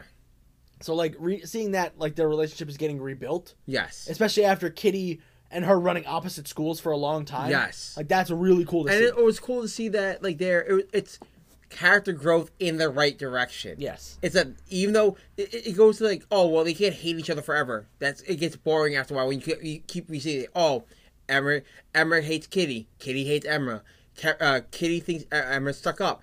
Emma thinks Kitty's a snobby child. Like it literally runs a course. That's the entire run of Astonishing X-Men written by Joss Whedon. There are Joss Whedon. Oh yeah, Whedon's run. Yeah. There are 2 characters in the Marauders book that I think have gotten not enough play, Yeah. and which makes their character in that book very stale. Bishop. Yes. What is he doing? He does get a lot of play, but it's a lot of that infograph stuff. He does like stuff for Kitty, But like, but it's not enough. I know. like Australian Pyro, he doesn't have anything to do. But the fact that they brought him back, and like the reason why they brought him back is such a fun and interesting idea. his comic relief. Yeah, he's fine. He doesn't need any Yeah, growth. He'll probably no. get 1 arc or 1 issue. Right. That's it. But like Iceman's got enough play. Yeah. He had play over the last couple years. Yeah. Storm. Storm's the I other don't one, like yeah. what they turned Storm into. Because She's kind of like a bitch now. she's not a bitch. She's self-assertive, which is good. No, that's fine. That's not even about bitch. But I mean, like, when I haven't read every single Marauders issue. Yeah. But, like, I'll read random issues of like the X-Men, and I'll see Storm, and I'm like, A lot of things- what happened to her character development? She Right. used to be like such like a different character, Right. And now she's just too much. I Yeah, think. it's So very. I think that's the when only things character are going read in the out, wrong direction. when things Bishop has nothing. She's going in the wrong direction. when things are read out of context. I think that's what it is. And when things are read out of context, it doesn't make sense. So in the early days of Marauders, she's a motherly figure to Yeah, I know Kitty. that. The first arc of Marauders, she's great. And Then after even that, she gets lost. later on, she's more of a motherly figure, but she's the motherly figure that's like, my daughter's growing up. I have to let her go. So she goes, okay, go do adult stuff, but also I'll be behind you to protect you type of thing. And the problem is she can't show it to Kitty until moments where Kitty needs it. And she's like, oh, Kitty, come here. It And just seems weird. it's a... Like when they put her in the book, I was like, "Oh, that makes sense." And You then when I was reading notice it, I was it? like, "She does nothing." You notice that's the thing. She also doesn't. She's She's also, I know she's a big part of like the council and stuff. She's like Right. her own thing, and she's also the announcer that brings everybody back. right. So a lot of Like, times, I get it. So a lot of times when Kitty, the only time you really see Storm in the book is when she's there to help Kitty not fail at something. which is what makes her development so lame in the That's book. what it is. So And I that's why I get don't I like it. get it. So because the book is really a Kitty book. Oh yeah, it's a Kitty and Emma book, Yeah. and Iceman is sprinkled in there because she's dating. He's He's dating Christian. which I think is so good. That's so funny. It's so funny that he's dating him, and I'm like, oh, he's gonna fucking hate you. And Evan hates it so much. Yeah, it's so good, Because he's always on her ship, and he doesn't want her on her submarine. Yeah. She's like, Get off! This is mine. It's mine. You This is have put to. my boyfriend Yeah, here. yeah, well, I could see with him. Get off my submarine. Go to your rinky-dink ship. I got you. Go to your fucking tugboat. Pirate ship you own. All right. You have an eye patch. I figured I need one. That was such a great line. Why did he carry an eye patch? I figured I'd need one. Yeah. Besides the fact that she couldn't go back to Krakoa and she'd hurt herself. Pirates. Pirates. Piece of shit. Finally. Your The number last one? book we're going to be talking about Yes. this week, at least for Best of 2020, so Yes. we do have book reviews, Yes.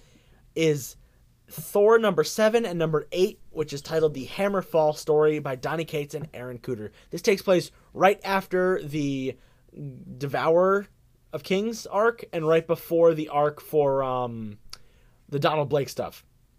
It is Thor thinking he's unworthy again of the hammer, drops it down to Earth because he thinks like, oh man, it's too much stuff's going on, I need a break. Right. So he drops the hammer down to this guy who he knows is worthy, and he's like, this guy, he deserves it. He could be a better Thor than me. Let's see what he does with the power. Right. And he gives it to like this random dude who was like arrested for drugs, but he's trying to turn his life around, and he owns a shop, and everyone loves him, and he gives people discounts, and he's a hometown hero. And it was his name's Adam.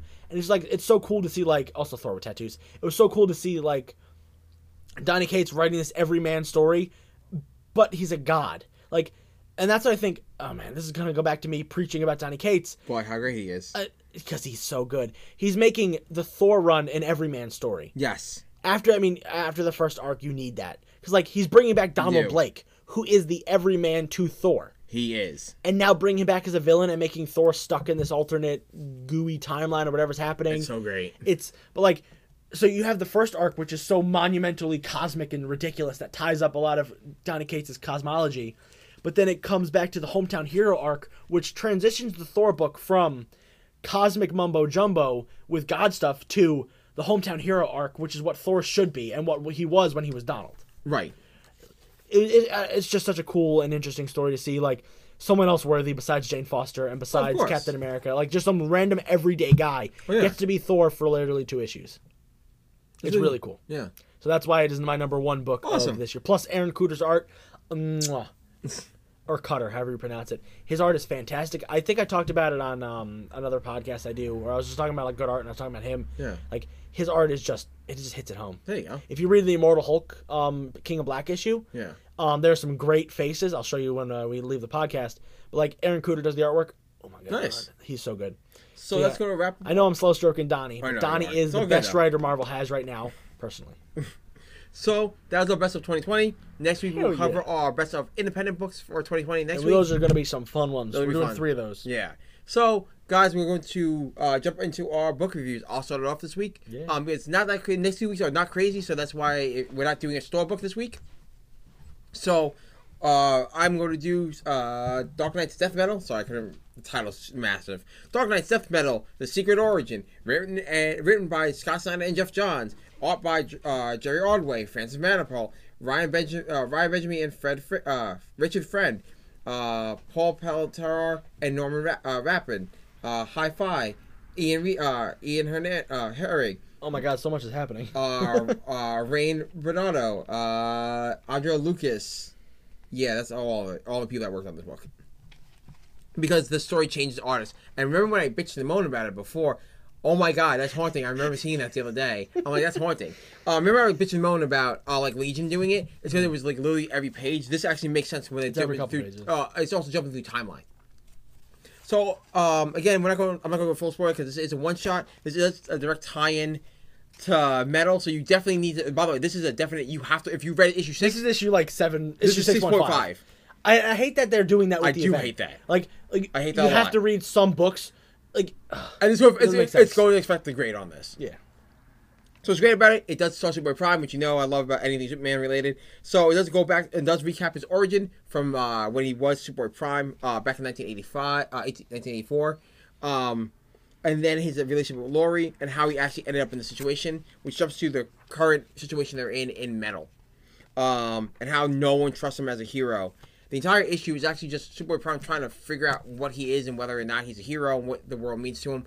And I can't really go super crazy into the reasoning while spoiling certain things. But the book, what's so great about this book, it is a touching send-off to Superboy Prime as a character. I say that without spoiling the ending and without knowing what Future State and Post-Future State means for this character. Or the end of Metal. Or the end of Metal, for example. It is a great book. The art's done very well. As I said, there's so many writers and artists on this book because the story does jump, like, it's drawn in some of each style when he's back on Earth Prime. And when the current stuff is with Hi-Fi and the current fights with the Batman Laughs. I do like his characterization, and they go through the entire history of Superboy Prime in a very short amount of time. That's good. It's a fun book if you are a Superman fan and you want a cool kind of like, hey, what are they going to do with a character like this powerful? It's actually a really great book. And there is a lot of redemption for this character that was made fun of a lot as the tantrum Superboy.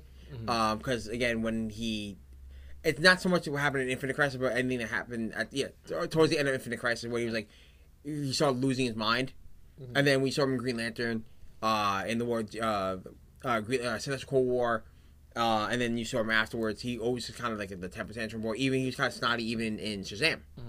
But this is a great redemption story. Awesome. Without spoiling it, I'll tell you what happens at the end after the show. But a really great story. But as Hunter pointed out, I'll do my favorite moment. Is when he's chilling with Crypto. Yeah. And Crypto comes up to him and sees like the good in him, and he realizes the dogs are good judge of character. Yeah, and he's like, "Shit, I do have good in me, and I don't like." And because of the fact that it is a cool nod to the fact that when you first see him with Crypto years ago, that Crypto strip attacked him because he killed Connor. And so seeing this scene is like going, "Oh well, Crypto sees good in you." Crypto sees what's happening now, and he sees the good in you, and he goes, you're super dog." And Connor hates the fact that Crypto's over there, and the fight between the two of them, the argument between the two of them is great. But he's like, "Hey, get away from me!" He's like, "Your stupid dog came up to me." Yeah, like wiping tears away. Yeah, that's a really cool story. It's actually a really good redeeming story. But as Hunter pointed out, I've talked about this before about Metal, is that these books we'll should do a Metal not... recap at some point. Yes, these... I want to. Depending on... If the last issue falls January 5th, there's also Start of Future State, so I don't know if we ever have time. We'll see. It's like 2 weeks. Well, no, we'll do Death Metal wrap-up, and then our storybook will be Future State. I guess so, yeah. Comes out. We'll see. Yeah, so... what's crazy about this is that the one weakness, like I said, is that the fact that all the one-shots are needed to 90% of the one-shots are needed to read the story. Even Lobos is needed. It's needed. It's 100% needed. I think there's only one that isn't. It's one of the anthologies. I think it's the Legends of the Dark Knights. Because they introduced Robin King, but then Robin King has his own one-shot, so it retcons it makes the other one like yeah. So yes, that's the problem. That it is a definite, absolute necessary read. Like if you can't pick this up as a new reader and enjoy this. If you enjoy Superboy Prime, it's a cool book. Yeah. But like if you're not reading Metal, you're not gonna understand. Yeah, but I'm not gonna walk into a comic book store and pick up Secret Origin because I'm like, oh yeah, this makes sense for me. Also, the title doesn't make sense. Yeah. It's dumb. Dark Knight's Death Metal: The Secret Origin. You're like, what even is this? If the Secret Origin, if there was a twist with Superboy's origin Superboy Prime's origin going, hey, he was really created. So you think the name is bad? Period. Now the name's period bad. Does it make sense? No, it doesn't make sense. Weird. The naming of this is dumb because it's not like they go. The origin of Superboy Prime is 100% the same as it was when it was written. Weird. In this book. It's just retold. I would love to see why Scott Snyder named it the Secret Origin. But I would have turned it next time he comes into the store, ask him. And I will. Because I would have changed this to, like, you can't call it Superboy Prime's Redemption. You could have called Dark Knight's Death Metal Redemption, and no one's going to know the difference. You could have called it Redemption. That would have been great. And no one would have, like, and just would have done, like, a Death of Superman, like, homage cover instead. Him holding Connor, crying. Right. Something like that. Or you would say, oh no, the Death Superman homage, but with the Superman cable with the Batman glass behind it. Oh, that would be cool. And that would be like a better cover called Redemption. Like, oh, what the hell does that all mean? You should just yell at Scott Snyder. You and should like, just talk to him. I know. But yeah, so that's why I'm giving it a 4 out of 5. Interesting. You still gave it a high review even though you had some problems with it. Makes sense. Makes sense. Because the flaws because your flaws are. It's not a standalone book because Metal is weird. Yeah, that's basically what my knock is. Like Metal, I shouldn't have to read this if I'm reading Metal. So yeah, that's my knock. So the book I read was from Vault Comics. It is The Picture of Everything Else, written by Dan Waters with art and colors by Kishore Mohan. If I pronounce your name wrong, let me know if you ever find me. Find me and hunt me down. So it opens up with an art gala, and these people discussing how art is going to go out of fashion in the turn of the century. This book takes place in 1987 to 89. And they're saying that, like, oh, man, the photograph is going to easily take away what paintings are, blah, blah, blah, rich person, bougie bullshit. But then it jumps to, like, these characters who are basically ragamuffins. Right. And they steal stuff from the rich people to fund their art so they can get supplies, so they can sell their stuff, so they can promote their stuff. And all while underlying the Jack the Ripper story. Right. It's like an overtone on Jack the Ripper. At least I believe that's what they're going for. Yes. Yes. Yeah.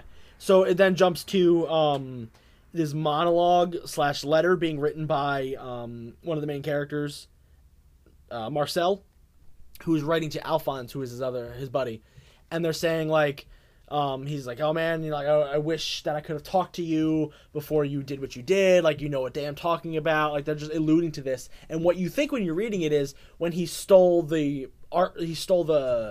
the little tiny like statue for their art for their funding. Right. And you slowly find out that's not the case. I thought they were brothers. They're not. They're not brothers. Not brothers. I was very wrong. So then Alphonse ends up coming across this this Englishman who he's dubbed as, and he is a painter. He paints a bunch of the rich people around for free, like for free portraits. Right. But what he ends up doing is he ends up ripping them, and every time he rips them or damages the pages, it kills whoever's in the portraits. That's crazy. So he is now known as the Ripper. That's actually really cool. And we see a nice splash page of him. Oh, it's so beautiful. And like then they explain like what's going on, and then they're about to kill him because he's Jack the Ripper, and then they don't. Alphonse stops himself. Okay. And then I don't want to spoil the rest of it because some cool ramifications show up, but like it's a really cool twist on the Jack the Ripper story that adds some nice humor to it and also makes it like this fantastical horror masterpiece. I feel like this is going to be one of my favorite books of next year. I already have that feeling. Yes, This is December, and this is technically not even the start of 2021. Reading this first issue makes me go, well, I'm going to talk about this next year. Yeah, of course. There's no way. I mean, and even if I don't end up talking about it, it's going on the honorable mentions list. That's fair. Because this is just such an interesting take. The art is great. It's done like an oil painting. Okay. Like this, you know what I mean? Oh, not oil painting. Water paints. Yes. It's done like a water paint, and it's just so cool. The lettering is fantastic. The lettering is by Aditya Bidikar. Because like each word bubble is like a little squiggle, and like oh man, it's unique word bubbles, which is a weird thing for me to say that I've never talked about lettering before, but like it just works. This book is absolutely fantastic, and I can't recommend this enough to anybody who likes horror, who likes like Jack the Ripper alternate takes, anyone who likes detective stories, because they're definitely going to involve the police in this. Oh yeah, absolutely. I don't know if this is a mini series. It comes off as one, but I wouldn't be surprised if this goes as up to 12 issues. It's fantastic. I definitely recommend picking this up. Please check it out. I'm giving it a 5. There you go. There's honestly nothing wrong with it. I can't think of anything personally that's wrong with it. The pacing is fantastic. The writing is great. They keep you guessing. I was literally guessing until like the last 3 pages where the big spoilers come into play. I was like, what's going on? What's this whole Jack the Ripper undertone? Are they even going to mention it? Or is it just going to be something in passing to distract one of the other people? Like, what's this story going to be? Because with the covers, it looks like it's a horror story, but when you're reading it, you're like, this is nothing. This is just like a weird, like, it's only horror because of the dark tones, but no, it just comes off. Right. Oof, it's so good. I can't stop talking about this book. I will recommend this book. I put it down as our pick of the week. I have the little sticker up there. I was like, this is it. Before I even read the book, I saw the covers. I was like, this is the one. Like, I guess that's our pick of the week. Well, I mean, we only have one. We have 2, but we lost the other one. Yeah. So yeah, that is my book. Awesome, pick it up. James, close us out. So guys, have a happy holiday. Thanks again for listening to us this year. You guys can head over to our website, androidscomics.com, to check out this week's new previews and new releases. Follow us on Instagram at androids_comics, the podcast Instagram, Androids Amazing Podcast, and Twitter, androidscomics.com, Androids for update news. Don't forget to subscribe, leave a review, share with a friend, and have a happy and safe, I'm going to say Halloween, Christmas. You said thanks for listening to us this year, as this is the last episode of the year, but it's not. We have one more. We have one more. Talking about indie books. So, like James said, thank you guys, and have a nice holiday. Bye-bye.